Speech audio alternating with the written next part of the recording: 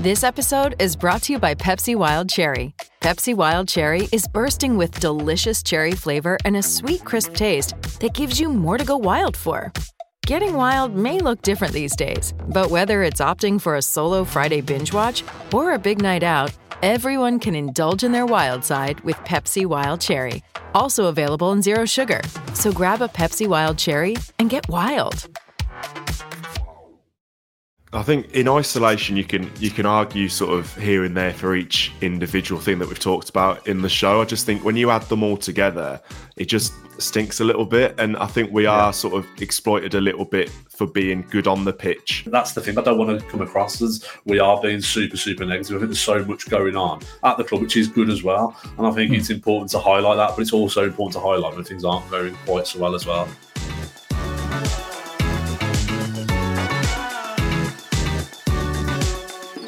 Hello, welcome to Claret and Blue. My name's Dan Rowlands and I'm here with three very special guests today to talk through the off-the-pitch matters at Villa Park. Obviously, the bulk of our podcasts are about on-pitch matters and we're very happy with those. By the way, Unai Emery and his team are doing a very, very good job. That doesn't mean we can't have issues with the off-the-pitch matters.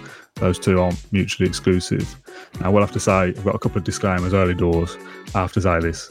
The views of myself and you three here are not necessarily the views of Birmingham Live or the Claret and Blue podcast, and that goes for the fan comments that we'll read out later as well. They're just our opinions. I want this to be an open discussion, basically a round-table discussion between the four of us. From an editing point of view, there'll be very little editing throughout this, just of maybe internet connection problems or the delays when I ask a question and one of you answer it. We did want to do this in person, but train strikes. So here we are. Introducing Simon Lyons, Max Stokes and James Rushton. James, firstly, how are you? I'm all good, thanks. Ready to have a good moan. Max, no, I'm not. No, I'm good, yeah. Villa fans love a moan, don't we? So, it's not going to be all moaning, but no, it's good to be on to discuss important matters. And Simon, your Claret and Blue podcast debut, how are you? Yeah, I'm good. I'm good, yeah.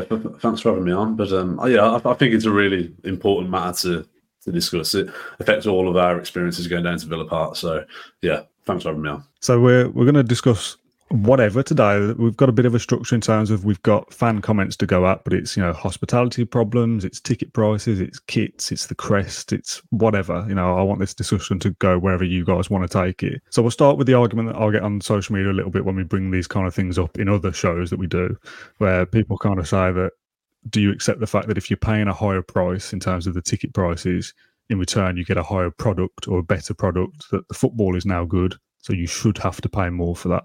Does that argument kind of wash with any of you? I don't know, I don't want to speak for everyone here, but the product I go for is Aston Villa as a whole, not necessarily Aston Villa on the pitch, because that's such a variable. You can get 4 injuries, be rubbish, finish 15th. Does the price go down next season? I don't think it does. It probably carries on going up. The product I pay for as a customer is going with my family and being part of that larger community, being part of something bigger, I think is the point. I think it's an easy correlation to make and a really easy common sense argument to put up that you want Champions League at championship prices or whatever. I think it's a really silly line, but I don't think that's the case. I think you pay for being part of Aston Villa and being the match day ritual. The football isn't secondary at all, but it's just part of something bigger. I don't know what you guys think. Yeah, I think it's a really easy thing to say for people. I think for them to say that you have to pay top money because we're doing well, I think it's a really, really easy argument for someone to say, which to me doesn't make much sense. I mean, you look at other leagues around the world. You look at like the Bundesliga, for instance, how much fans pay over there, and it's very, very different to what they pay over here, and yet no one talks about the sort of success that Dortmund or Bayern Munich have in relation to how much they should charge supporters. And so, I think it's quite a lazy sort of statement to make, if I'm being honest. I think it's from a business point of view, isn't it? When these organisations, these football clubs are sort of capitalising on all these cliches of the Premier League being the biggest league in the world and it having the most eyes on it, and it's been a worldwide watched league. They're sort of capitalising on that. And I think we spoke about it in our podcast, didn't we, Si, where we're not fans in the club's eyes, we're just numbers, and if you don't go, you'll be replaced. Like they don't care from a business point of view. If I don't renew my season ticket next year, they don't care because someone else will jump at the opportunity. So yeah, it makes sense. Yeah, and I think when the Premier League has the biggest TV broadcasting deal, you would expect that maybe the fans get an easier ride. The Bundesliga's deal is nowhere near as lucrative as the Premier League's, but is it Union Berlin now in the Champions League, and they're offering free tickets in some instances. So ticket revenue is not funding the club, it's not bankrolling the club. And the argument that I had put to me by supporters the last time we mentioned this was, I kind of said, Villa charging more for tickets doesn't enable Villa to go and spend 50 million on transfers because it doesn't work like that. It's probably two separate pots of cash anyway. But the argument I got back to that was it helps pay the stewards or the tea lady. It's like, we're talking about a multi-million-pound business here. Ticket prices shouldn't be paying the tea lady, etc. My argument with this has always been, why can't Villa be different? And I get that they're not, and we're part of this almost ruthless industry, I guess, of make as much money as you can, as quick as you can, for obvious reasons with FFP and all those things that we'll get into. But why, when we get a league table of season ticket prices or kit prices where we kind of go, oh, Villa are about halfway, that's fair enough. Why can't we be bottom of those? Why can't we have the cheapest season ticket in the Premier League? Why can't we have the cheapest home replica shirt in the Premier League? Just to make a few extra quid? I don't really get it. I think that takes a brave club to be able to make that step to do that, though, isn't it? I think I think every club at the moment is just doing what every other club is doing. I mean, when you look at what Villa's sort of statement was when they put the season ticket prices up again this season, they took away the free cup game.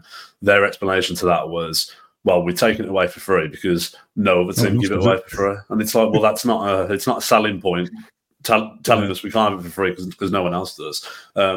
And so I think it's very much the status quo in the Premier League. I think it's going to take a brave club, a brave organisation to be able to say, right, we're going to do things differently.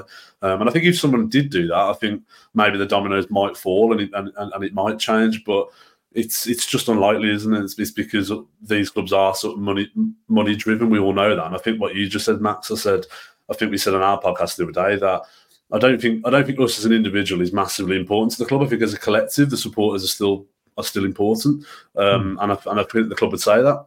But us individually aren't. We're just a number. And as Matt said, if I decided or any of us decided tomorrow not to go, I don't think the club would be that bothered. I mean, you mentioned about it takes a brave club to do things differently, and that was Villa 10, 15 years ago, forgoing the shirt sponsorship and putting acorns on the front. And I'm not saying that Villa should waive all sponsorship deals in the future or make season tickets free, because obviously that's not conducive to running a good business. But that cup game against Everton was the perfect example, wasn't it?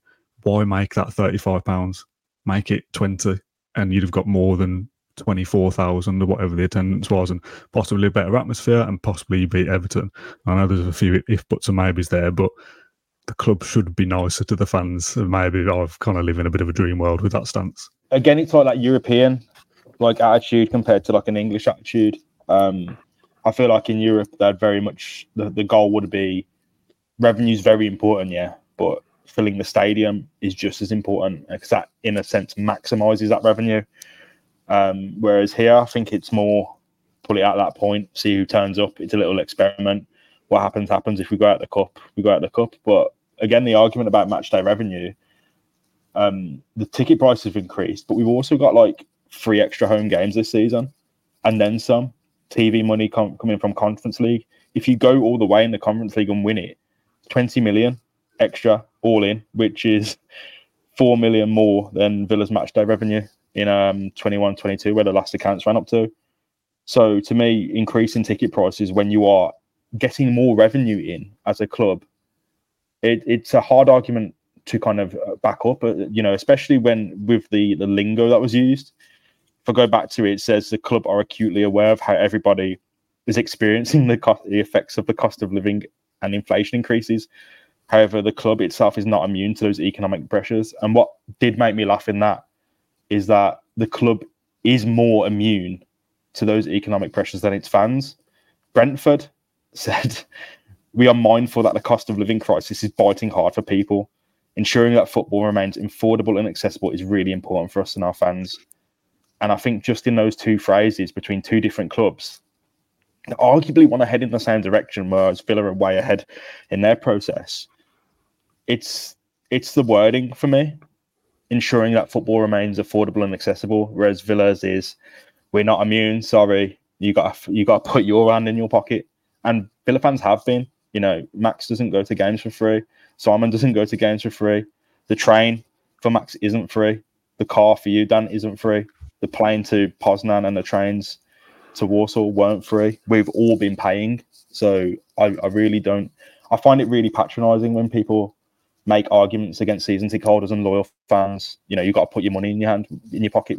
We have been for decades. I think it's really patronising as well when they use the argument of you need to put your hand in your pocket to back the manager. I think we're not stupid. We know where the majority of money comes from. You look at these new TV deals. There's one came out in the news this week about talking about putting games on Sunday 6:30. I mean, you don't need to be a rocket scientist to tell from that they don't care about the match going fans or whatever it is.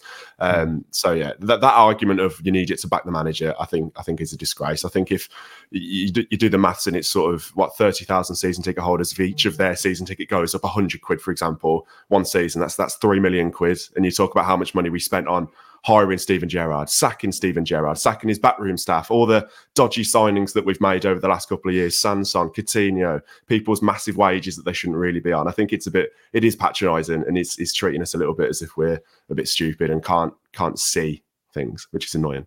And I think for me, clubs live beyond their means though as well. They're not clubs aren't responsible enough. They spend too much money on rubbish. Let's be honest, as you just said, Max. Some of the transfers that we've made over the last few years, some of the big wages we've given out to the likes of Coutinho, etc.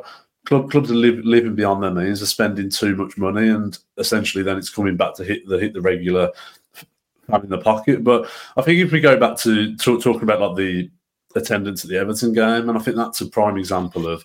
I think clubs are quite arrogant. I think clubs think that we'll set the ticket prices at whatever we want, and we'll still fill Villa Park. It doesn't matter what we charge; we will get fans in there. And I kind of feel like the attendance at the Everton game will hopefully wake a few people up to think we can't be charging that in the third round of the League Cup when we've previously offered those tickets for free. They can't do that. And I think when you look at the Everton game as well, it was, I think you need to take it into isolation. It was that we were playing a team we'd only played a few weeks ago, a team who are struggling in the Premier League. It's a bit of a boring fixture. It's not one that's going to whet the appetite. And I think they got it massively wrong, and it showed in the gate.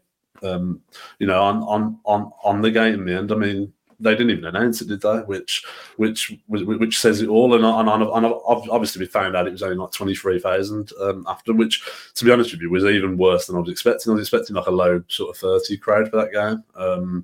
So for it to be 23,000, whatever it was a real eye opener for Villa, and just something that I hope they take into account in the future. I think you need to take every game in isolation, and I don't think they did for that one.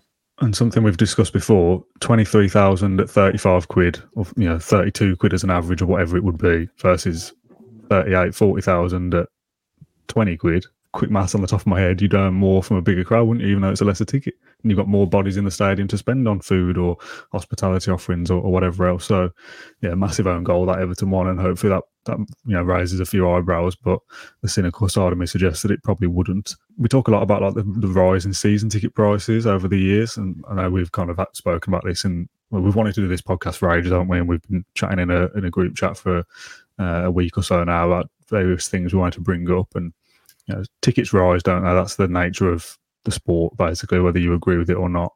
But when we get like the statement you read out earlier, James, about whatever the wording in that would have been about the season tickets are only going up 5% or whatever it would have been.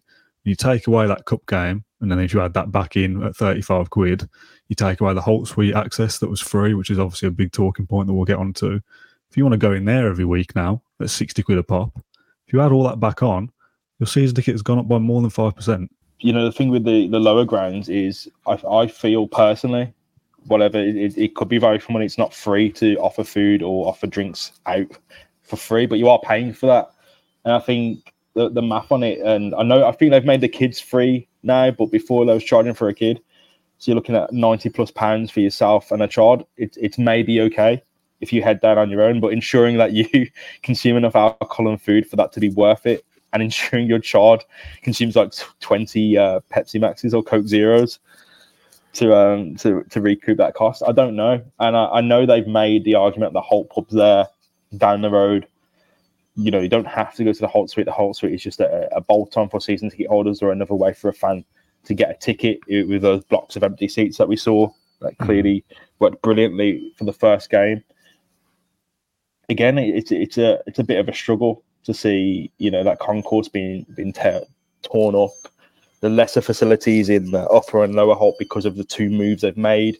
Seems a lot to chuck onto fans at once. I kind of don't disagree with any of these things in isolation, but with the fuller context, I feel like why wasn't the experience for all fans made better before you were shepherded into hospitality options? Because we all did the survey. We all saw the survey, and what we were asking for and what we kind of thought was we would get these tiered seating options in our concourses, we would get better facilities, we'd get better TV screens, we'll get a better experience, or maybe the experience we were paying for anyway. But now it's a extra bolt-on with our facilities limited. And I find that hard to kind of stomach because, again, the easy argument that we've all heard is you just go for football, but you don't. You want to be able to use the toilet. You want to be able to buy a drink. This is a football experience, high point program. And if you make it easier for fans to spend their money, they will. The only way you can use those facilities, and I don't know if you guys agree, is to go down early and you get straight in, and that's it. Otherwise, you're queuing for the entirety of your break. My season ticket went up. Last season, it was 677. This season, it's 779. And James talks about the survey there that we did. And I think that survey was absolute nonsense. I think obviously they knew what they were going to do before any of the results came in from that survey. That's absolute nonsense. And when I went to the first home game this season against Everton, I was shocked that I had way more than less of half of the facilities that I had before. I sit in the upper Holt, and you sort of, it's quite wide.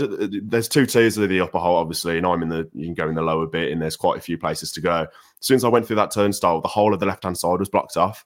And that's a huge open area with a few more bars. You can go up another set of steps to get to your seat. That was completely blocked off. There was dust all over the floor. There was exposed brick. There was wires hanging down. And I just think first game this season, it's not a great look, is it? And there's someone on the door guarding it, and you can see, you can just about peer inside. She was like, "Oh, you can have a look inside if you want." And I was like, oh.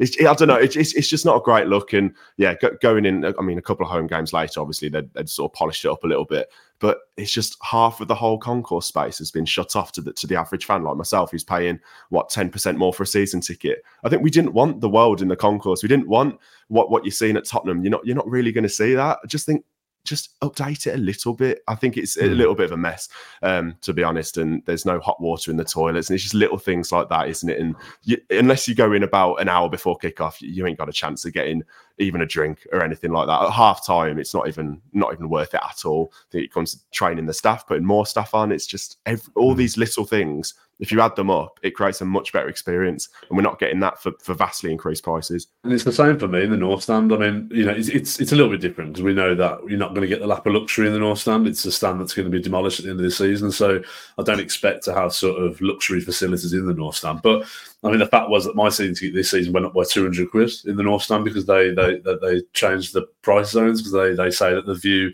is on par with the view from the middle of the upper Holt End, which it is, but the facilities that you get are nowhere near as good. And I think, as James mentioned, if you want to go to the toilet comfortably, if you want to get a drink comfortably, you need to be in the ground a good hour before kickoff. I mean, my matchday experience at Villa Park is only good because A, I don't buy anything, and B, because I don't go to the toilet, which sounds absolutely crazy, doesn't it? But that is literally my matchday experience. I choose not to do those things because I know it will cause sort of chaos at half time if I try and do it.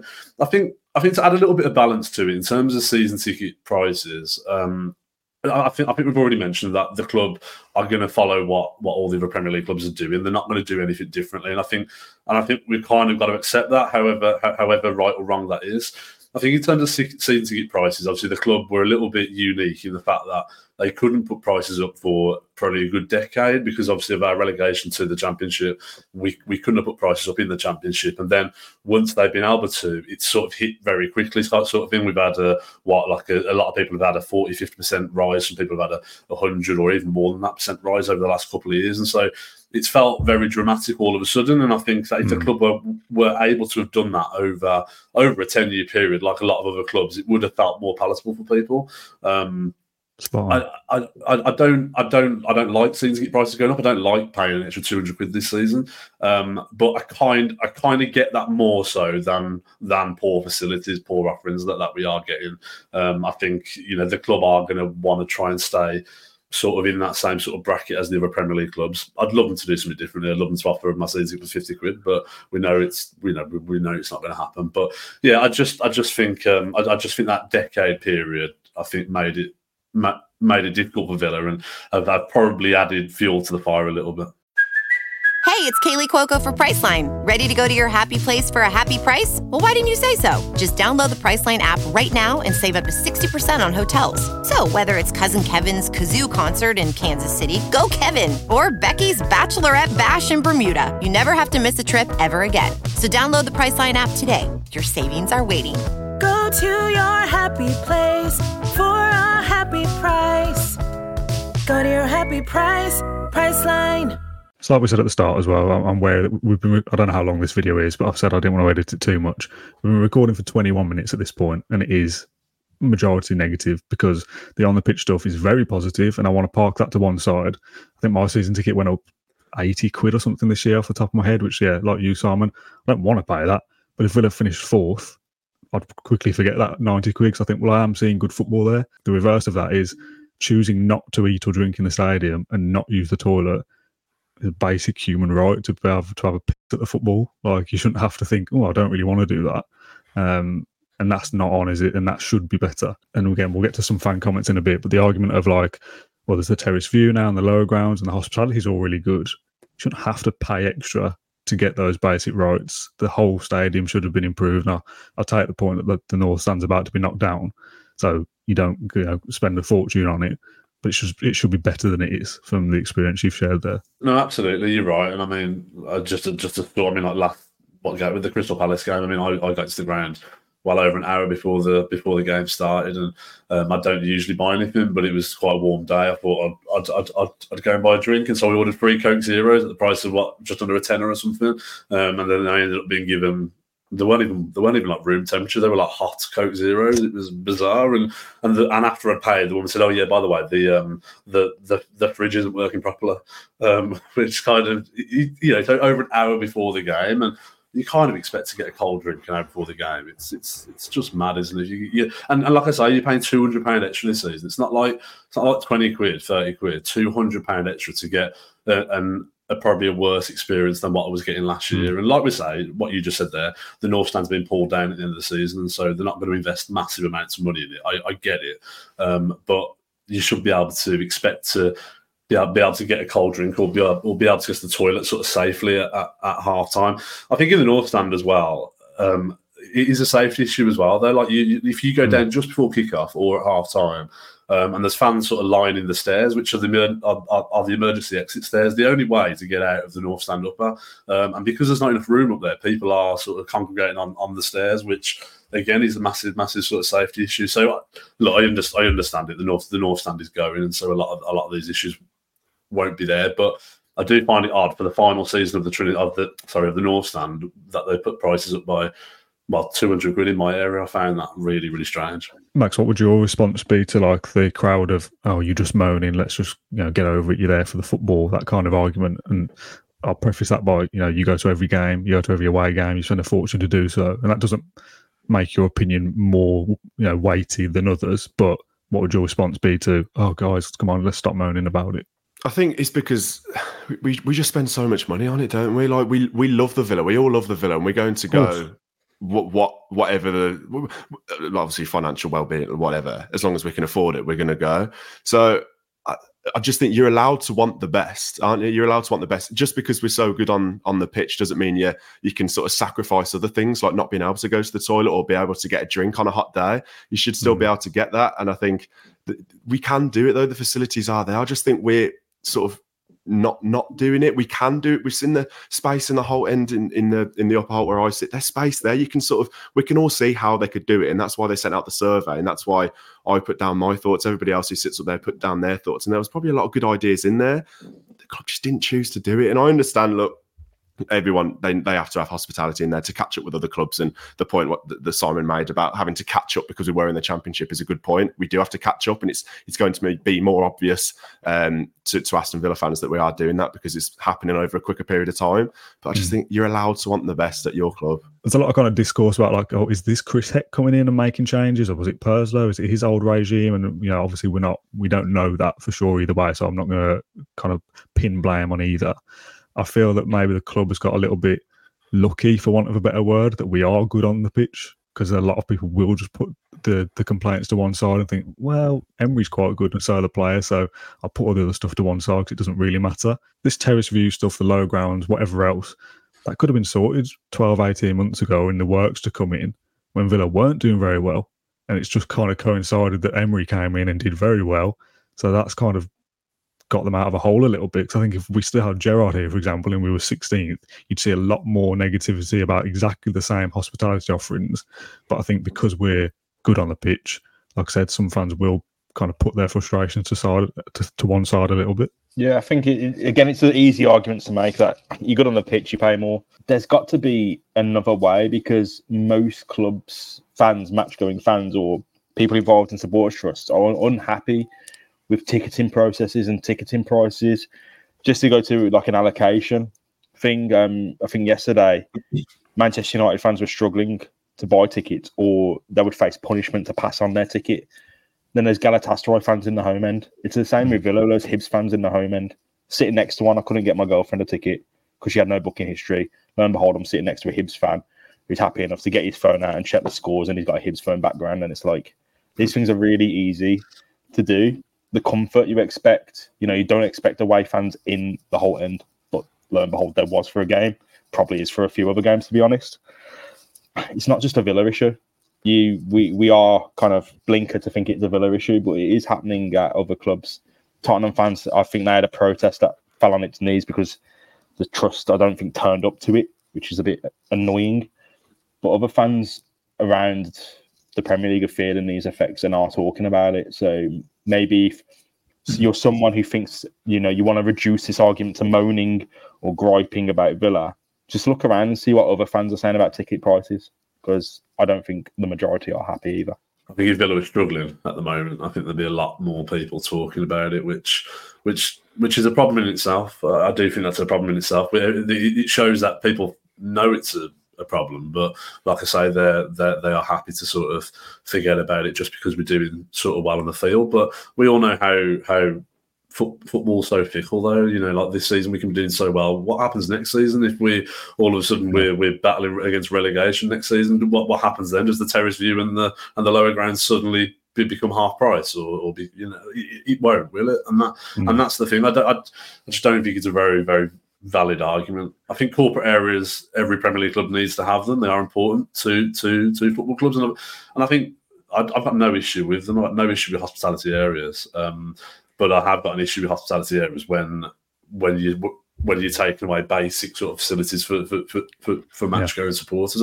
I don't think it should be a one size fits all. I think we're all entitled, whether you're corporate or whether you're not. I think we're all entitled to sort of decent facilities. Yeah, and I'm slightly worried because I think this podcast will garner us a little bit of stick because we've just beaten Brighton 6-1. We're on the verge of playing our first European group stage game at Villa Park. But like you said, Simon, it's an important matter. We can't just brush issues aside because we're pretty good at football most of the time. These issues will remain, and you're very right. You're very right to bring up that if Villa aren't very good next season, these issues will still be here. We said about the League Cup fixture. What happens if we had to beat Everton and got Exeter at home in the fourth round? Is it still 35 quid, or is it a lesser fee because it's a lesser club? Like, once you start setting these precedents, it's hard to reverse them. Now, I'm going to go to some fan messages that I had. I asked for these on Twitter and had absolutely loads of direct messages, too many to read. And the ones that I have picked out, I've had to shorten down because we'll be here for another couple of hours for me just reading them out, and I want to react to each one. Some of them are about the crest that we've not got into yet, and there's more detail on the terrace view, lower grounds, kit issues, whatever else. I'm going to start with a positive one, in fact, in support of some of these issues from Kevin. He says, in terms of off the pitch, I really think Villa fans have been needlessly over the top in terms of negative comments. Of course, not everything has gone right. That said, I couldn't have dreamed 5 years ago when we were toiling in the Championship of where we are now. If you told me prices would rise in order to help facilitate this at the time, I'd definitely have taken it. We have fabulous owners, and the only way we can grow is to eke out as much income as possible for FFP reasons. They're only doing what they need to do. I don't like the argument of, oh, well, we were here 5 years ago, so we can't possibly have or want the best now. I don't understand that. And I think it comes... I always talk about communication and where it comes to from communication from the club. It's completely lacking. And I think that the lower grounds thing was really poor, because I can't remember what home game it was, but maybe the second, was it Crystal Palace, whatever it was at home. People are asking on Twitter, AVFC support, sort of, can we go in the Holt suite at the weekend? What's the deal? And they just come back with, oh no, it's closed for the foreseeable. They know full well what's going on. And again, communication with me, I sit in a seat that when I got the email back in June talking about renewing my season ticket, it was like, okay, you're in a safe standing seat. We're going to give you this window to move if you want to. If you don't want to sit in a safe standing seat, I thought, great, I like safe standing. That'll be great. I'll stand up there anyway, tackling the persistent standing issue. That'll be fantastic. And then I'll go to Everton at home expecting a safe standing seat. Nowhere to be seen. No email saying, oh, it's not happening. It's happening then. It's happening this time, whatever, just nothing. So it's like, what's going on then? Are we having safe standing? Are we not? It's just a communication issue, and I think there's a massive barrier there, and it could be easy. And again, I think I wouldn't say that. Well, they're sort of taking us amongst a little bit. The picture that Villa tweeted in the week about this is what the lower grounds looked like before, and it's a ripped up picture of the Holt suite. It's like, well, it didn't look like that last season when fans were being allowed to go in there for free. You've purposely made that look like that. You've taken TVs from there, put them in the terrace view to make it look worse. It's like, I don't know. I think it's a communication thing that's really lacking, and it's not good. Yeah, no, I totally agree, and I think it was the one thing I was going to say was that, for instance, there was a fan consultation group before the Crystal Palace game a couple of weeks ago, which then didn't turn into a proper fan consultation group. It was basically the club presenting to the group what was going on. So there wasn't any time for any questions, and so there was a follow-up meeting last Thursday online, I believe, and yet, from these two meetings, where are we? We're now the following week. We're now almost a week on from the second meeting, and we still haven't had any minutes come out from the meeting whatsoever. I know the club have to approve those minutes for them to come out, but I just think, as a supporter, these are sort of hotly talked about topics that people want information on. People want answers from the club, and yet, like I say, it's this constant delay in communication. How difficult is it to put some minutes together from a meeting and fire them out to the groups? I don't think it's that difficult, and I think you're right, Max, because I think there was one point from the consultation group meeting, which was talking about those rail seats in the upper Holt end, and I think the club were trying to say, well, we never said they were going to be done over the summer. We said they were going to be done sometime during the season, and it's like, you didn't say that there. You said they would be done over the summer, and yet again, a breakdown in communication means that fans don't know. And yeah, this whole thing about the secrecy about the whole suite is absolutely ridiculous. I don't understand why you just can't tell supporters. So communication's a big thing, and I think the club need to, whichever way they're going to do, they're going to make unpopular decisions. We understand that, but they've got to communicate it effectively, and at the moment, they're not doing that. Can you offer anything, James, in support of Kevin's point that the owners are just doing what they have to do? No, I think there is a valid point that with Villa's position, with their stadium size, with whatever, they do need to eke out as much income as possible for FFP reasons. That is 100% correct. The problem is matchday revenue in terms of FFP, it's going to help. Absolutely, no doubt it's going to help. What helps more is better spending. Player trading and TV revenue and prize money are going to be your three biggest levers you can pull. Again, matchday revenue is another lever you can pull. One of them affects fan feeling, fan attitude, fan culture, and atmosphere. The other three are decisions that you're making. I mean, to go for the brutal example brought up, the directors' payments, you can see in the accounts what directors are paid at Aston Villa. The deal to bring in Philip Coutinho, whatever impact that had on bringing Diego Carlos in or letting Douglas Luiz sign a new contract, whatever. Morgan Sanson, Steven Gerrard, these things were not cheap at all. In fact, I think Gerrard alone wipes out a year of match day revenue. Add Coutinho and Sanson on, probably wipes out another year of TV revenue if we're being as brutal as that. Villa have high costs when it comes to buying players, but if they want to unlock more FFP purchasing room, the easiest way to do that is player trading. I think you look at our biggest sale, Jack Grealish. Did we make the most of that opportunity? Arguably not at all. You have to make better decisions with that. We don't have the new stadium like Tottenham. Or even if you want to put Arsenal in that barrier, I think it's over nearly 20 years old now. But if you want to put Arsenal in that barrier, those teams make money on match days because of the facilities they have on offer. With Villa, if you want to make more match day revenue, you're squeezing people who are already being squeezed.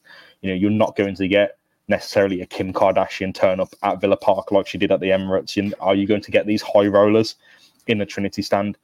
Personally, right now, due to the facilities, I don't think so. When fans see match day revenue, they immediately think ticket prices. What about the hospitality offering? The hospitality offerings we have at the moment, I can't afford because they are, the genuine hospitality offerings, or B, I don't want to because it's simply given a lanyard and stuck in a room I was in already. But now it's fancier than what we did in the survey. Again, the FFP thing is absolutely fine. I think there's better ways to do that, Dan.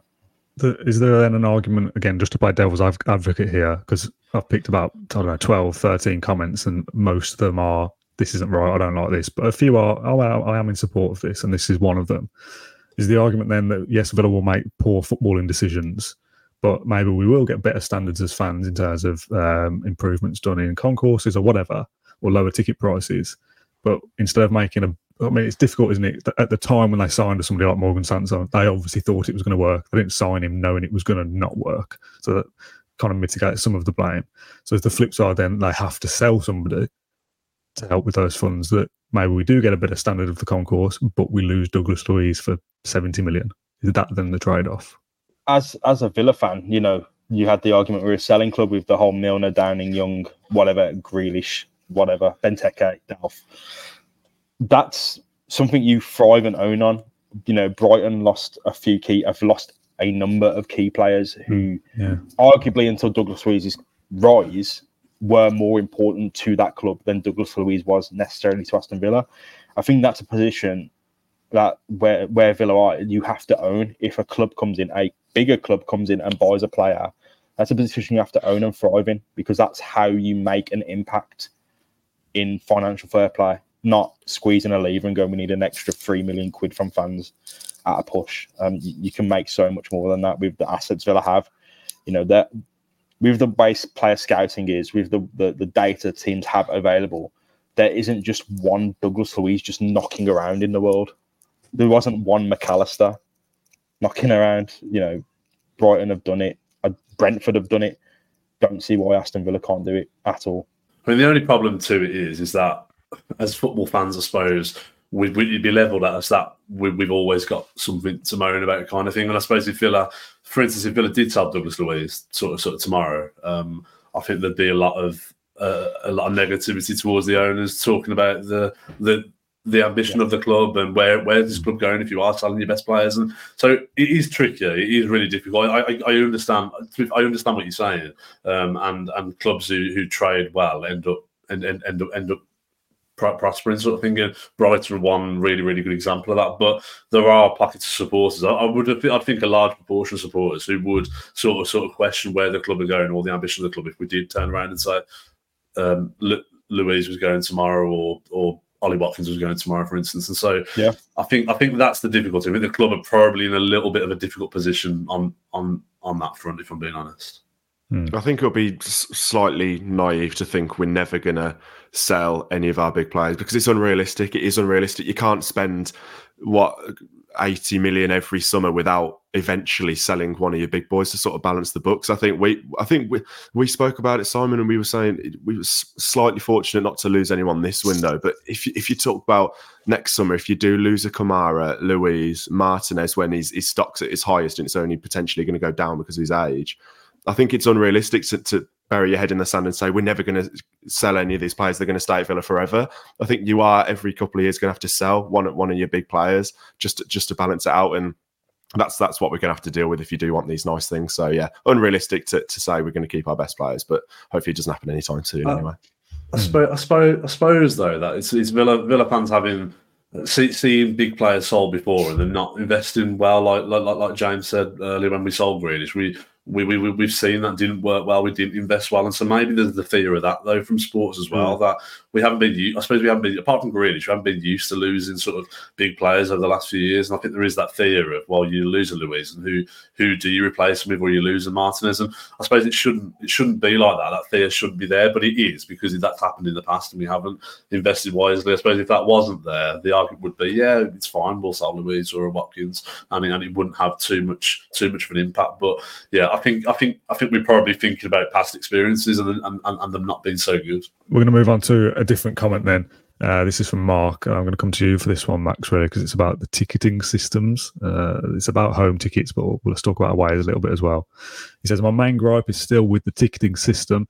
Teams like Liverpool and Man United have fantastic systems in place where it's easy to transfer your season ticket to another registered supporter for a game if you can't go.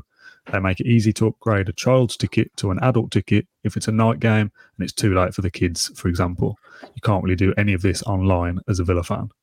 Now, things I've heard about transferring your tickets to a fan ID, if somebody who already has a fan ID, is semi-straightforward. I think you can do it on Twitter, on the Villa Support Twitter account, and you just say, I can't go, I want to transfer my ticket to somebody else, and it's fairly straightforward, I think. Just a kind of general overview, Max, on tickets and the experience of booking them and waiting for the various tiers of how many aways you've had and all those things. What is it like booking tickets week in, week out for Villa? I think there's a lot of talk about how hard it is to get away tickets, and I understand that. It is like there's only 3,000 people who can go week in, week out to go and watch a top six Villa. Like, it's not going to be like it is in the past where you can just turn up. I think the whole argument of it's a closed shop is, to an extent, it is. You have got to put in the hard yards and be on the dot at 5 o'clock if you want a Wolves away ticket. And I think a lot of games this season or last season, away games did go to season ticket holders. They did. Yeah, they sold out in 3 minutes, but it's not realistic to just wander onto the website a couple of hours later and, there's a ticket. I think you've got to put in the hard yards and be there at 5 o'clock. That's what we do. That's what we do every week when it comes to away tickets. Who's buying them? Let's be there at 5 o'clock. Just get it sorted. I think if it can build up, I think, Simon, you can answer this one, but when we got promoted, you didn't have a great history, and you do start to build it up. You do Norwich away on a Tuesday, you do Newcastle away. If you do the far ones and it starts to build up, you can do the better ones, a Forest away, which is easier to get to, a Wolves away, for example. And I think I was speaking to someone about how Newcastle do it, and that is slightly different. I think a lot of clubs do it on a point system. So, for example, Newcastle do it in terms of, if you do a really far one, so for them, a Southampton away, you get a lot more points than if you did a Leeds away, which is a little bit closer. So again, if you put in the hard yards, you do get rewarded for that. And that's a sort of slightly different thing in a point system. I think there has been murmurings about Villa going towards a point system rather than how it is at the moment, where it goes for league games, 19 away games. The previous season, you get top priority, then 15, 11, whatever it is. But I think if you do want to go to away games, it is possible. It's not a complete closed shop. I just think you've got to be sharp on it and be there when they go on sale at 5 o'clock, and just be wary of what you have to do. Yeah, no, exactly, and that's exactly what I did when we got promoted. I didn't have a very good record. Well, I didn't have a record at all. I was in the season ticket holder category when we got promoted, and that season I was able to build it up to a point where I'm in the top category now. And I think with that, you have to accept there's going to be you're not going to get exactly what you want. You're going to have to just pick single seats. So I think you'll have onto the website at 5 o'clock, and you have to be really quick and just pick a random seat that's available. You can't take your time, because if you do, it sells out, and you have to buy tickets for the really sort of unfashionable games, like you said, Max, the Norwich on a Tuesday night, and it's not the sort of pick and choose sort of things that you can do. But it can be done. I'm not saying it's not hard. It is difficult, and maybe you have to be pretty savvy with technology. I mean, like you do log onto the website at 5 o'clock, and if there's only 30 tickets available to season ticket holders, which sometimes happens, and you're not quick or you're not good on technology, then you probably won't get the chance of having a ticket, and that is tough for people. I do understand it. I do understand the frustrations of it, and I think the frustrations of when people pass tickets along to their mates and stuff like that. I do understand it. It makes it more difficult for other people to get tickets. But I think what you said, a point system seems to be a fairly fair way that other clubs use, and like you said, Max has been murmuring that Villa are moving towards that. So, but yeah, it is tough, and I do have sympathy for people. Next up is from the villafan.com blog. He says, I have no issue with the club creating corporate areas at Villa Park. What I do dislike is that they seem to have done it by taking away from the average loyal fan. Queues and services on the concourses are embarrassing for a Premier League club. The concourses are filthy. Toilets are flooding on a game-by-game basis. Fans tend to go down 30 minutes into the game if they want food or drink. This is not acceptable. On top of that, the ring fencing of seats for corporate areas. Surely, if corporate areas are unsold by a set time before the game, then these seats should go to general sale. Small things like this are letting the club down. If you want to be a big club, you need to learn to act like one. 100%. It's everything we've brought up in this podcast so far, and it goes to that point that you people see that and they go, you're just moaning or it's negative. It's constructive. It's completely constructive, because I feel like in football, you're the only customer. When you say something is bad, you get told to do one, essentially. And I can't agree with that. That's why, we're speaking on that's why, because we want a comfortable experience, not necessarily all the trimmings, everything going well, but you want at least a comfortable, fairly seamless experience, and that is not everything summed up by a Villa fan there. Just sums up the experience, what it is like for Villa fans. Thinking of the corporate areas, I can't call them corporate, the terrace view and lower grounds, because they're aimed at essentially us. But the carving up of the whole end, the diminished facilities, the offerings that it's all in the whole end. It's not in another stand. It's all carved one stand's facilities out to provide a hospitality experience. I can't get down with it, because it's diminished my experience. There's times where I thought, I was thinking about taking up that bolt-on offer for the Brighton game, and I thought, what does it prove? Does it put more money in and say that's the right thing to do? Because I don't think it's the right thing to do. I think they should have made the concourse and the general experience at least acceptable before moving on to these things. I think that's the thing for me. I don't sit in the whole end, so it's not directly affected my match going experience. I'm in the lower Trinity, and I sent a couple of pictures to you, didn't I, of the concourse pre-match for me, and it's okay. Again, sometimes you do think, oh, it's quite tight in here, but it's quite a big open space. A few different food and drink options. Oh, again, like you, Simon, I don't really eat at the football when I go anyway. Again, out of choice, that I don't want to miss any of the first half or the start of the second. I don't want to be stood in a queue for 20 minutes. I think my overall thing of the terrace view and the lower grounds is that if they were both created in the new North Stand and didn't affect an existing thing, I don't think we'd be that bothered about it, personally. And we'll talk specifically about the lower grounds in a sec, because there's more comments about that, about like the pricing structure and whatnot. I think because it takes away from the Holt End, and specifically the Holt End, the stand that probably fans would think should remain untouched from this kind of thing, that's what's griped people more so than anything else. It's not specifically 60 quid for this game. Because if you spend 40 quid in a pub nearby, no real difference, is it, kind of thing, to an extent. It's the fact that it used to be free to go in there, and it's taken away from the terrace view, is taken away from the size of the concourse and whatnot, and the standard for you guys, for the regular match going fan. That's what's irked people more than the concept of a hospitality, I think. Like I said, if it was brought into the new North Stand, we'd have just gone, oh, that's cool, that's new, whatever. Yeah, I think my main issue is that it's in the Holt End. I think you've got your most famous stands in English football, the Kop at Liverpool, the Stretford End at Manchester United, the Holt End at Aston Villa, and that's where the atmosphere should come from. You've got persistent standing at the back because people want to make that atmosphere. And I think if you're putting, I don't want to stereotype, but the day trippers who might come to the terrace view, have a nice experience at the football going there, they're not the ones who's going to create that atmosphere. And I think if you put them in the new North Stand, where there's not really an atmosphere now anyway, especially in the upper bit, okay, there's a bit of in the lower because you're near the away fans, but don't touch the Holt End. I think that's my main problem. Please do not touch the Holt End, because that's such a famous stand. That's where the atmosphere is meant to come from, and you're taken away from that atmosphere. And atmosphere is a whole talking topic in itself that people have talked about in the last sort of 12, 18 months at Villa Park anyway. So if you're putting these things in the Holt End, you've got a massive problem with atmosphere. I just think, please do not touch the Holt End. That's my problem.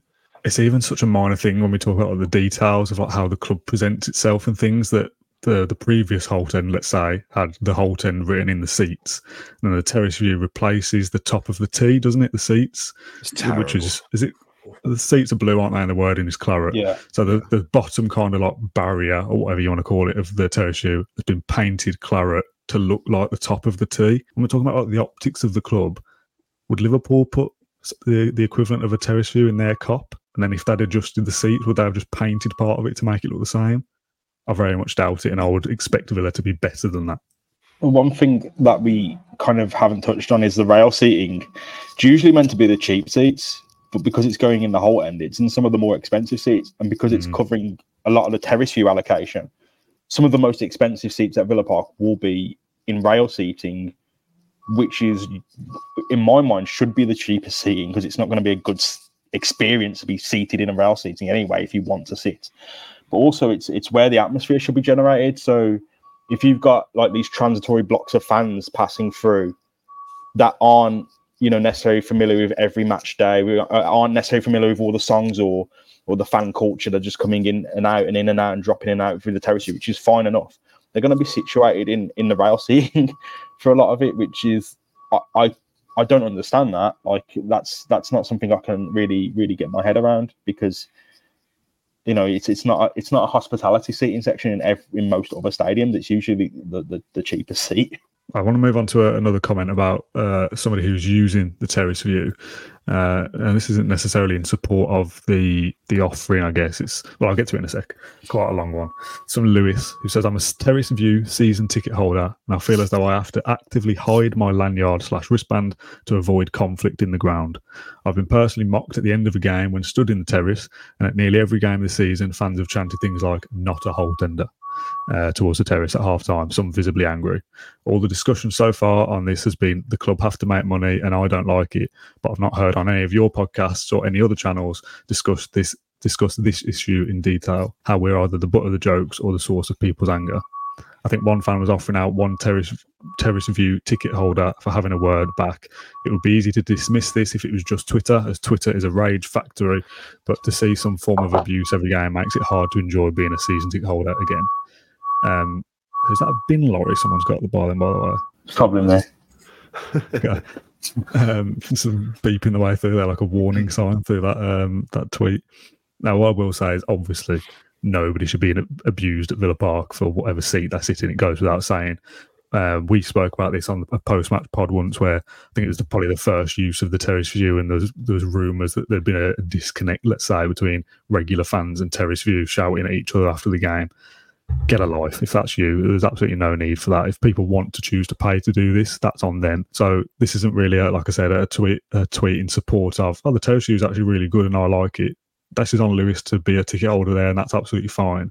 This is let's not abuse other fans for choosing to sit somewhere else. That isn't the point. Yeah. I'm not sure you can have a go at fans who buy it. I don't think they're the problem. If you put these offerings out there, people are going to take them up because people are so desperate to come and watch Aston Villa, aren't they? They want to come and watch good Premier League football, and obviously people are going to take it up. So having a go at people who are in there is absolutely not the right thing to do. But I can feel that vibe when I'm sat in the Holt End and you see people walking up the steps in potentially a shirt and they've got a lanyard on. You can just feel it a little bit. Obviously, going that extra mile and sort of actually having a word with them or shouting something is absolutely ridiculous.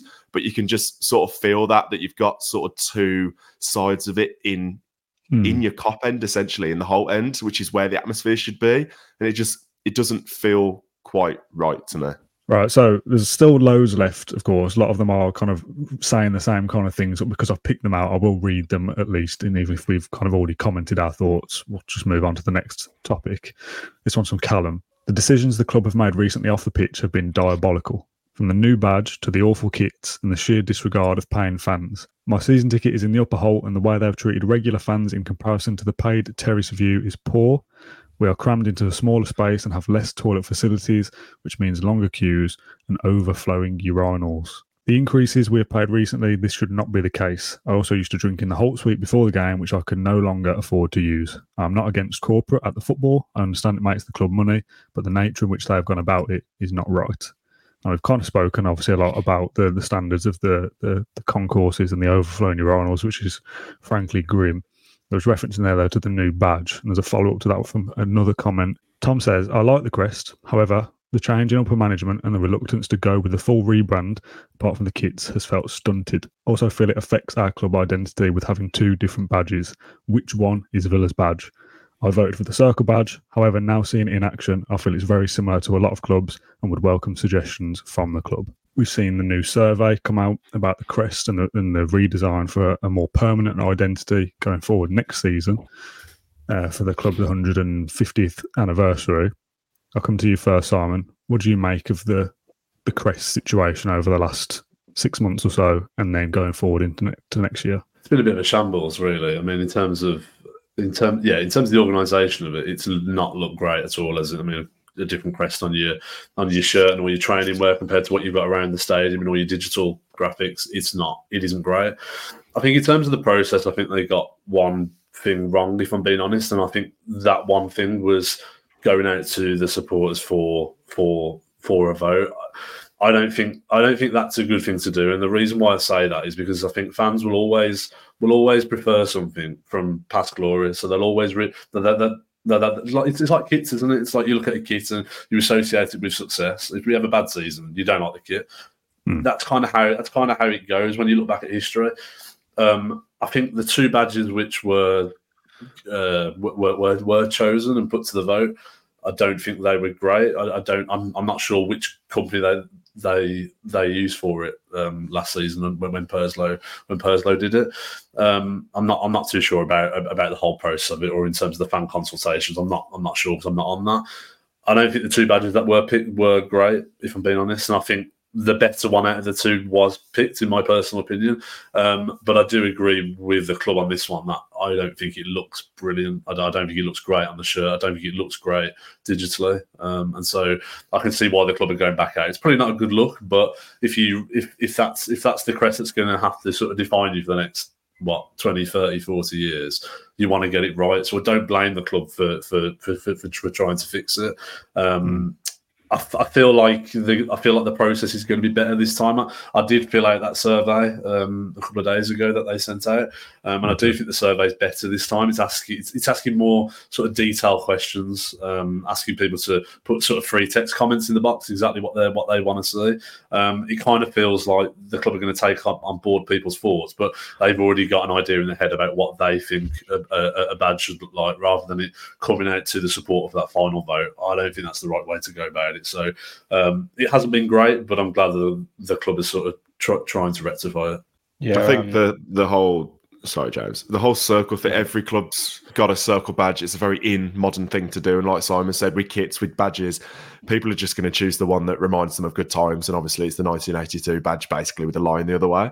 So it's a shame. I haven't filled out the new survey yet. I'm a bit reluctant to do so. It's interesting to hear that's a little bit more detailed, just because I don't think the club take it into consideration. The last two surveys I've done, I don't feel they've been reflected in terms of the Holt end and the last badge as well. I just feel like, what's the point a little bit with the surveys? But it's interesting to hear that it sounds like this one's a little bit more detailed, so I'll think about doing it. But yeah, I remember standing in the away end at Stamford Bridge and looking up at the scoreboard, and they were using our new badge, the circle one. And they just look the same, don't they? That and the Chelsea one just look the same. And I don't want to look the same as any other club. We've got a unique name, got a unique stadium. We're a unique club, traditional club. We don't need a badge that's exactly the same as every other club. And I think with the two badges that the club put out last year and chose supporters to choose, I think they were the best of a bad bunch. Just because we chose the circle one doesn't mean we liked the circle one. I just think it was better than the Pro Evo other suggestion, which was terrible. Yeah, nonsense. It was terrible. It's interesting the point that Rob Warner made last week about the kits. Obviously, Villa and William McGregor, founders of the Football League, creator of the league format. For him, there was nothing for him to look back on and think, well, let's just do that because we've done it before. There was nothing before this. So we had to be innovative and forward thinking because there was nothing to go back to. that's a club that we should aspire to be now. We shouldn't look back to previous glories or whatever. It's about the future. And for me, that is not, oh, let's just do what we did when we won the European Cup. Let's stick a star on there and let's flip the line around so it just looks a bit different. Be different and be unique and be what Aston Villa was when it was created 150 years ago, not what we did in the 80s. Although obviously that was very special. At some point, you've got to move on, haven't you? And I've said from the start, I've never liked a round badge anyway, so I feel vindicated in that at least. Yeah, I mean, there's nothing wrong with the fan involvement in the process. I just think with these two that we were offered, I think there was probably a failing somewhere in the fan expectations and what the commercial or design team actually brought up. Because I know we accepted, and I say that accepted, I don't think we were all in on that round badge, the current badge we have. Certainly, Aston Villa weren't all in on it, but I think, you know, this survey is going to be better. The badge we get, if Chris Heck means business, and he should mean business based on what's been happening so far, is you know, it should be the badge that Villa set on for hopefully a decade or more. Maybe, just maybe, it might be that forward-thinking design rather than settling in and branding Aston Villa alongside essentially Chelsea, Brentford, and Man City. Simon, did you find it interesting that survey mentioned that, I don't have the word in front of me, but the club's identity expects us to have a shield design. How much do you agree with that on a scale of 1 to 10 or whatever it was? That they kind of think we should have that shield shape that we've had before rather than a round badge or just a singular line. That was the club's opinion of, this is what we think. What do you think of that? Yeah, I did. I found that interesting. They've clearly got an idea in their head already about what it's going to be. And I think everyone recently has been thinking that it's just going to be that standalone lion. You know, we've seen it on the club suits, we've seen it dotted around Villa Park and in press conferences, etc. I think the one thing people are forgetting with that, though, is that we have used standalone lions before, though, in the past with different things. Like I've seen club suits in the past before with just a standalone lion, and I've seen other bits of things that Villa have produced with the standalone lion. So I kind of get the feeling like the club will use a shield kind of badge, but then they'll also use a standalone line in other areas as well. I think that's what the club will do, to be honest. I do find it interesting though when they talk about how they think the shield is what defines us, and it sort of looks back on our heritage, our history, and also provides a bit of a future thinking club. I find that really interesting because I don't how does a shield? I don't understand that. How does a shield do that? How do you have that in your head that's how it defines a club? I mean, for me, it feels like they're looking at that because we've mainly had a shield sort of badge over the years.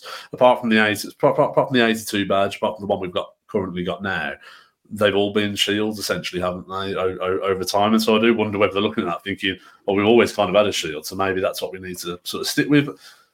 I'm not, to be honest with you, I'm not overly bothered. I think if it looks good, I think if it looks good digitally, I mean, I've got to be honest, I thought this one did look good. When we were voting for it, I thought it looked pretty decent.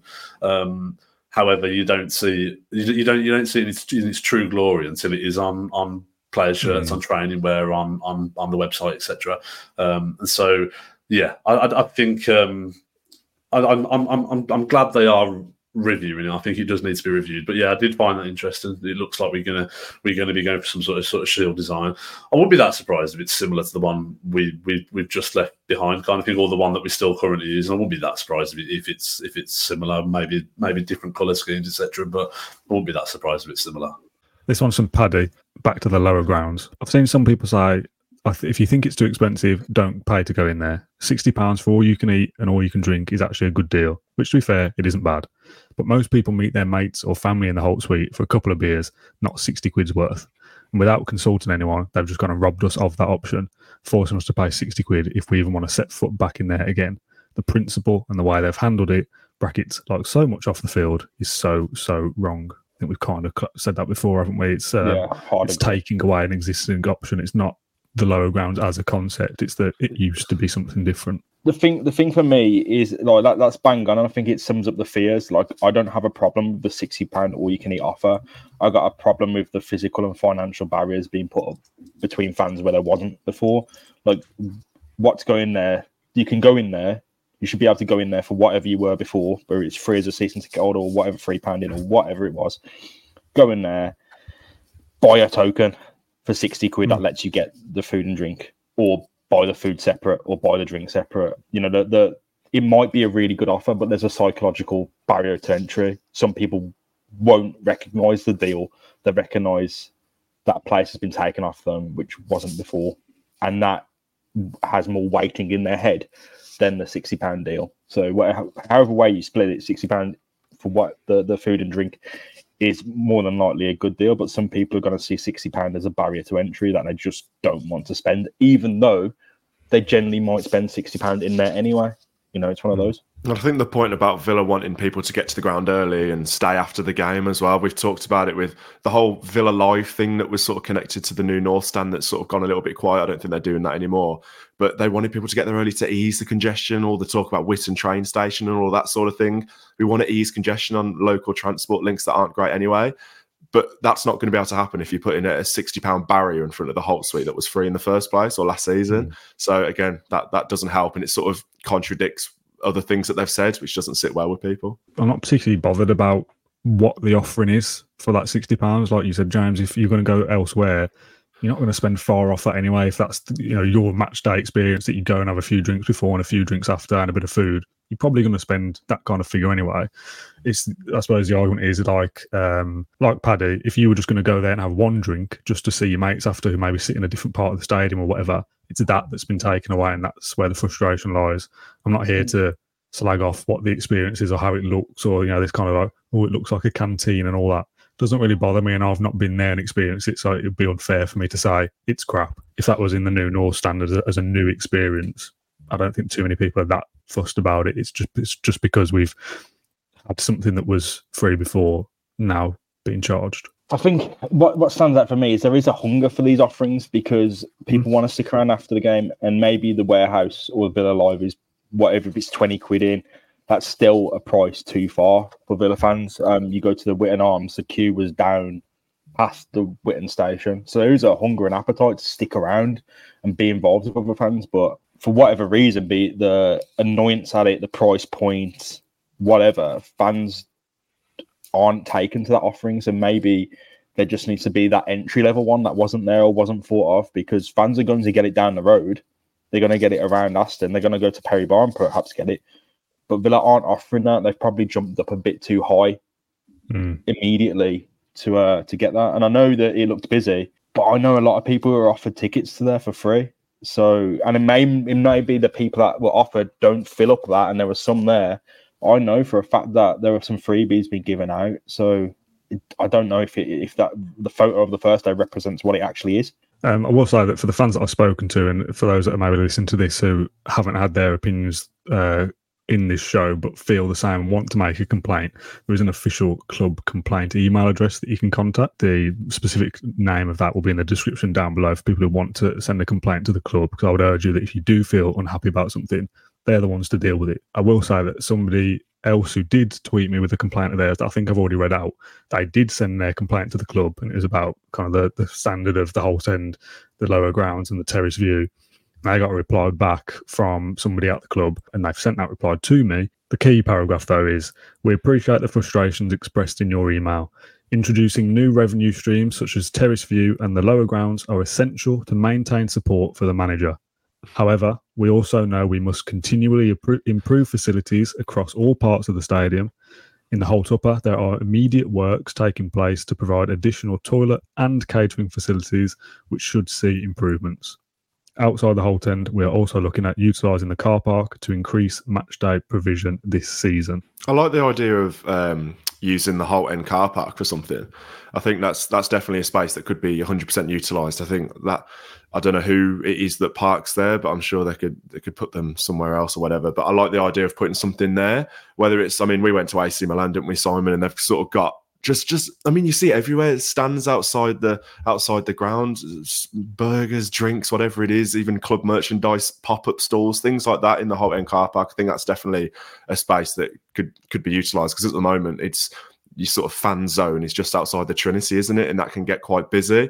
And then what do you do if it rains, that sort of thing. So I think definitely the Holt End car park's a good shout. I personally think that the lower grounds, the £60 thing, is not a bad deal on its own. In isolation, I think it's a pretty good deal. I think it's a bit contradictory what what the club have said in the past in terms of we want fans to stick around, and yet we've in terms of the Holt split, it used to get about 500 people in there, and yet now these 500 people, I don't know where they're supposed to go, because the options are limited around the ground in terms of where you can go, which does slightly concern me. I think the one thing I would say in defence of the club, though, in defence of the current, in terms of the current owners down there, I think they are trying to bring the club kind of into into this kind of era. I think we had years under previous owners. I think Randy Lerner being the main one, when Randy Lerner had grand plans for Villa Park. He drew up alternative plans for the North Stand. He drew up alternative plans for the Holt Suite car park, as you mentioned, Max. But I think years went by and no improvements were made to Villa Park. The North Stand never happened. The Doug Ellis stand is fairly old now and has rarely had any improvements made. The Holt End has had little improvements made since it was built in 94. Obviously, Randy Lerner rebuilt the Holt pub.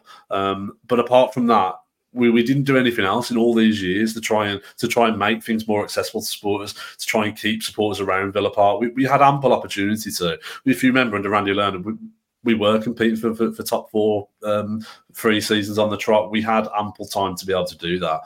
We looked like we were a successful outfit at that time, and yet we never actually made those plans a reality. And so, I think in defence of the owners, and I think they're trying. I think they're trying to enhance that match day experience at Villa Park. I think there's a long way to go. As we've said, some of our facilities in the stands aren't what they should be. I think a lot of these issues have come all at the same time, if I'm being honest with you, and they're all being highlighted because of the things that they're trying to introduce. I get it. But yeah, I do think some of it lies back with previous owners though as well, and previous teams who haven't looked to improve things around the ground. I think, as you just said, Max, I think that in the Holton car park is a really, really good idea. A really good idea, and it's not going to cost the club anything, is it? And it's not going to cost supporters anything, hopefully, essentially either. You know, it's not ideal because you're going to be standing in the cold sort of thing. There's only so much the club can do about that, isn't there? You know, the club can't offer a facility for every single supporter who wants to stay around after the game for free. They're not going to be able to do that, of course they're not. But to have that area will certainly help, and I think it's a step forward. But yeah, I just like to add a little bit of balance there, just to say that I think the owners are trying where previous owners maybe haven't. I think the key point is timing and communication, based off what you've just said, Simon, that we are playing catch up. What you said earlier about the season ticket rises, that was done incrementally over a 10-year period. Not that you don't notice it, but £200 over 10 years is very different to £200 over 1 year.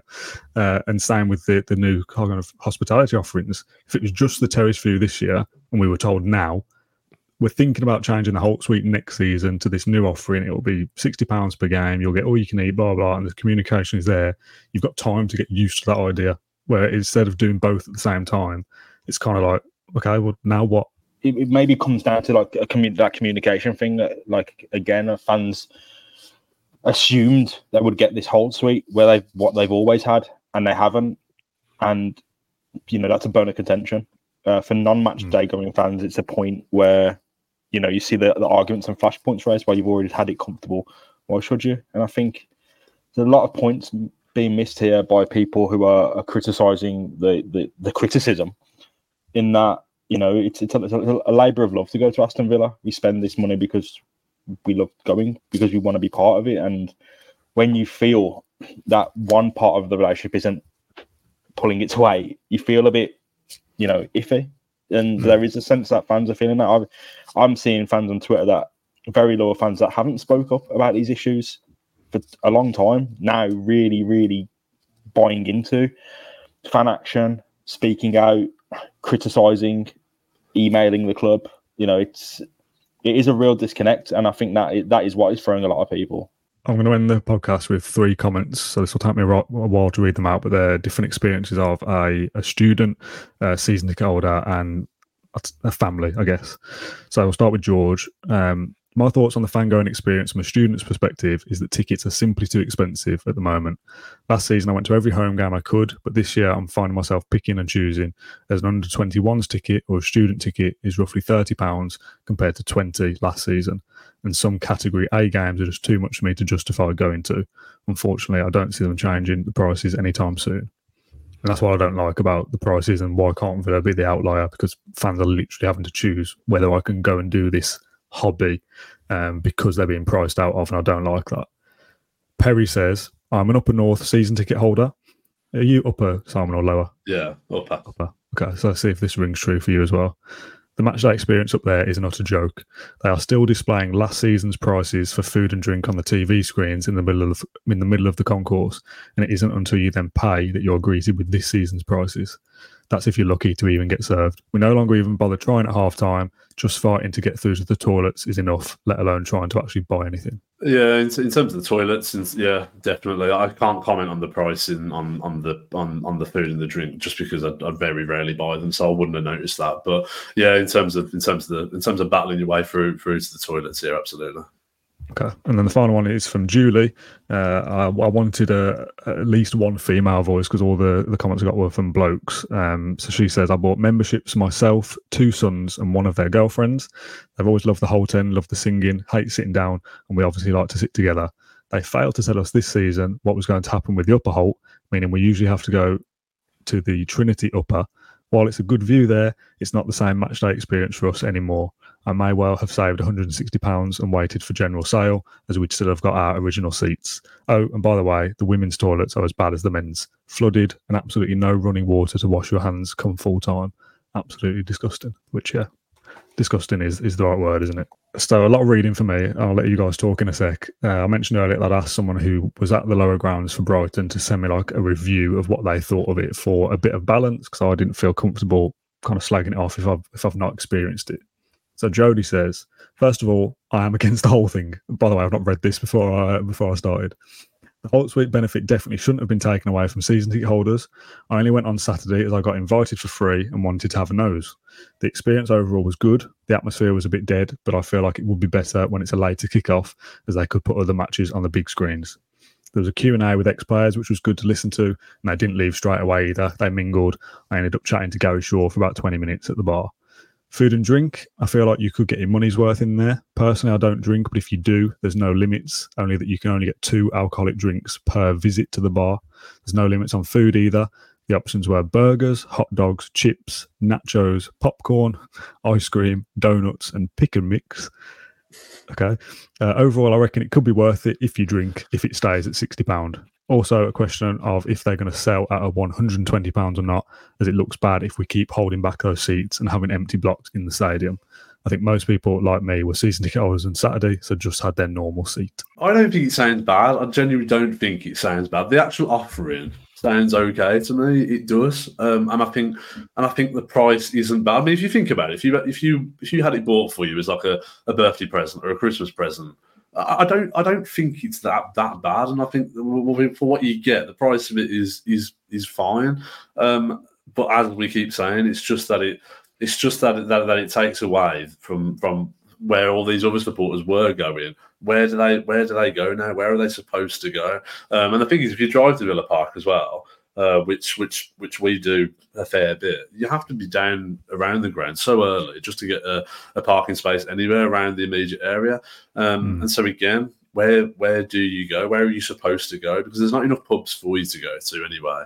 And so you are kind of stuck to where to go. I mean, I was round by the Trinity bit last Saturday against Brighton, but then the rain came and you're in an outdoor bit. You want to go in somewhere, and so the only option you had was to go in the stadium, like over an hour and 15 minutes before the kickoff, which is not ideal. You know, you would like somewhere to go, and so that's the only thing. I don't think the offering's bad. I have no issue with them having corporate areas. No issue with them having the lower grounds. I just don't like people being turfed out of what they have been able to use for the last 20, 25 years or so. I think it would be more lively for a 5:30 kickoff on a Saturday, wouldn't it? I mean, how many pints are you going to have to drink to get your money's worth? You're not going to do that for a 12:30 kickoff. You're not going to do that in the morning, are you? So I can imagine, like, in isolation, take out all the, it's taken away from people who use the Holt Suite, take that away, £60 for, I mean, the food didn't sound amazing there. You talk about the pick and mix that sound amazing, but that's a separate problem. But 5:30 on a Saturday, it could be lively. But yeah, get your popcorn out. That'll be fun. Just to end then, can I get a little kind of summary from each of you on your kind of overall feeling towards everything off the pitch? And I know that covers a lot of things, but as we've said many times, I'm not here to ask you about Douglas Luiz being very good or Unai Emery being a genius, because we all know that. That's besides the point. Just give me each of your thoughts on the club's the Crest situation and the kit fiasco and the lower grounds and all that, if you can. 60 seconds or so each. I just think it goes back to the point that I made about fans going to Villa is a labour of love. You are sacrificing time, money. The people who go to away games sacrificing so much time, even potential career paths. You know, they're choosing a different path in life just to follow Villa. I don't think that's respected enough. And maybe a 15% ticket increase or a 40% ticket increase is what is necessary to balance the books. But I just think with all of this added in, there is a layer of a disconnect that needs to be fixed. No one here is moaning, and to be told that you're moaning by people who frankly don't endure or enjoy the same experience as you, it's patronising. You know, we're all here just to argue for a better experience for fans and perhaps a better deal for fans. And I don't think there's anything wrong with that at all, despite how magnificent we are on the pitch. You know, if we can get everything right off the pitch, it's going to be an amazing club to follow, and I trust that they can. It's just there's teething issues right now. I think in isolation, you can argue sort of here and there for each individual thing that we've talked about in the show. I just think when you add them all together, it just stinks a little bit. And I think we are sort of exploited a little bit for being good on the pitch. I think we have been. So it just stinks a bit because we're good on the pitch, and then off the pitch, it's like, oh, you've got to endure this, and this because we are good on the pitch. And if you want to come and watch good football, you've got to endure this. And I don't know, it's not nice. And I just think from each of our own point of views, we've got different point of views because where we sit in the stadium, whatever it is, I think we've all got our own issues. And when we talk about it together and we each highlight our own individual problems, and it starts to mount up and it doesn't look great.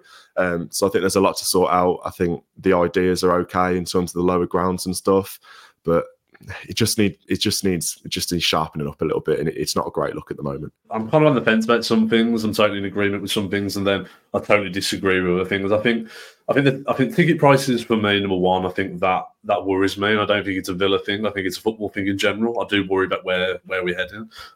Just in general, I think in a few years' time we'll come to a point where people like us will be. I don't know whether I can afford that, and that worries me. And I think it's a football problem wider outside of Villa, to be honest. Hospitality thing, as I said, I've already said I know the importance to it, but I just think the club need to take care of all supporters rather than just the corporate ones. I think we all need to be respected, and I think we all deserve decent facilities. I think adding it all together hasn't been good PR for Villa. I think it's been difficult, as you say. If it had been one thing at a time, it would have been better. I think the club are trying in some ways. I think they are. I do understand it. I think they're being more ambitious than previous owners, as I've already said. And so I'd add that to it. But I think if they can get our experiences right at Villa Park, more facilities for us where we don't have to pay an extortionate fee, we can get that right, along with corporate areas being an offer as well, along with the team doing well on the pitch, along with good communication. And as I've already said, I'm quite pleased that they are reviewing the club Crest situation. I think if they can bring all that together, I think it's an exciting time to be a Villa fan. And I don't. That's the thing. I don't want to come across as we are being super, super negative. I think there's so much going on at the club, which is good as well. And I think it's important to highlight that, but it's also important to highlight when things aren't going quite so well as well. And that's why it's been good to talk about these things. Yeah, absolutely. And I might clip something of that at the start of the podcast because people will click on this and think, oh, they're just going to moan for an hour. But that's not been the case, and I'm glad it hasn't kind of descended into that. There is a lot of good things happening at Villa, but there's a lot of bad things happening as well, and it's fair to give the limelight to both of those. Thanks, lads, for joining me. Your social media links and other podcasts and channels and whatnot will be in the description down below if people want to check you guys out. I've enjoyed having this chat at the very least, and I hope people listening along have also taken something from this as well. As I said earlier, if you've got a complaint to the club that we've not mentioned, there's an email address that you can put that to for the club to comment on or try and resolve, and that'll be down below as well. So subscribe to Claret and Blue. We'll be back with some football chat next, of course, for the European game tomorrow night. And thank you very much for watching or listening, and we'll see you then.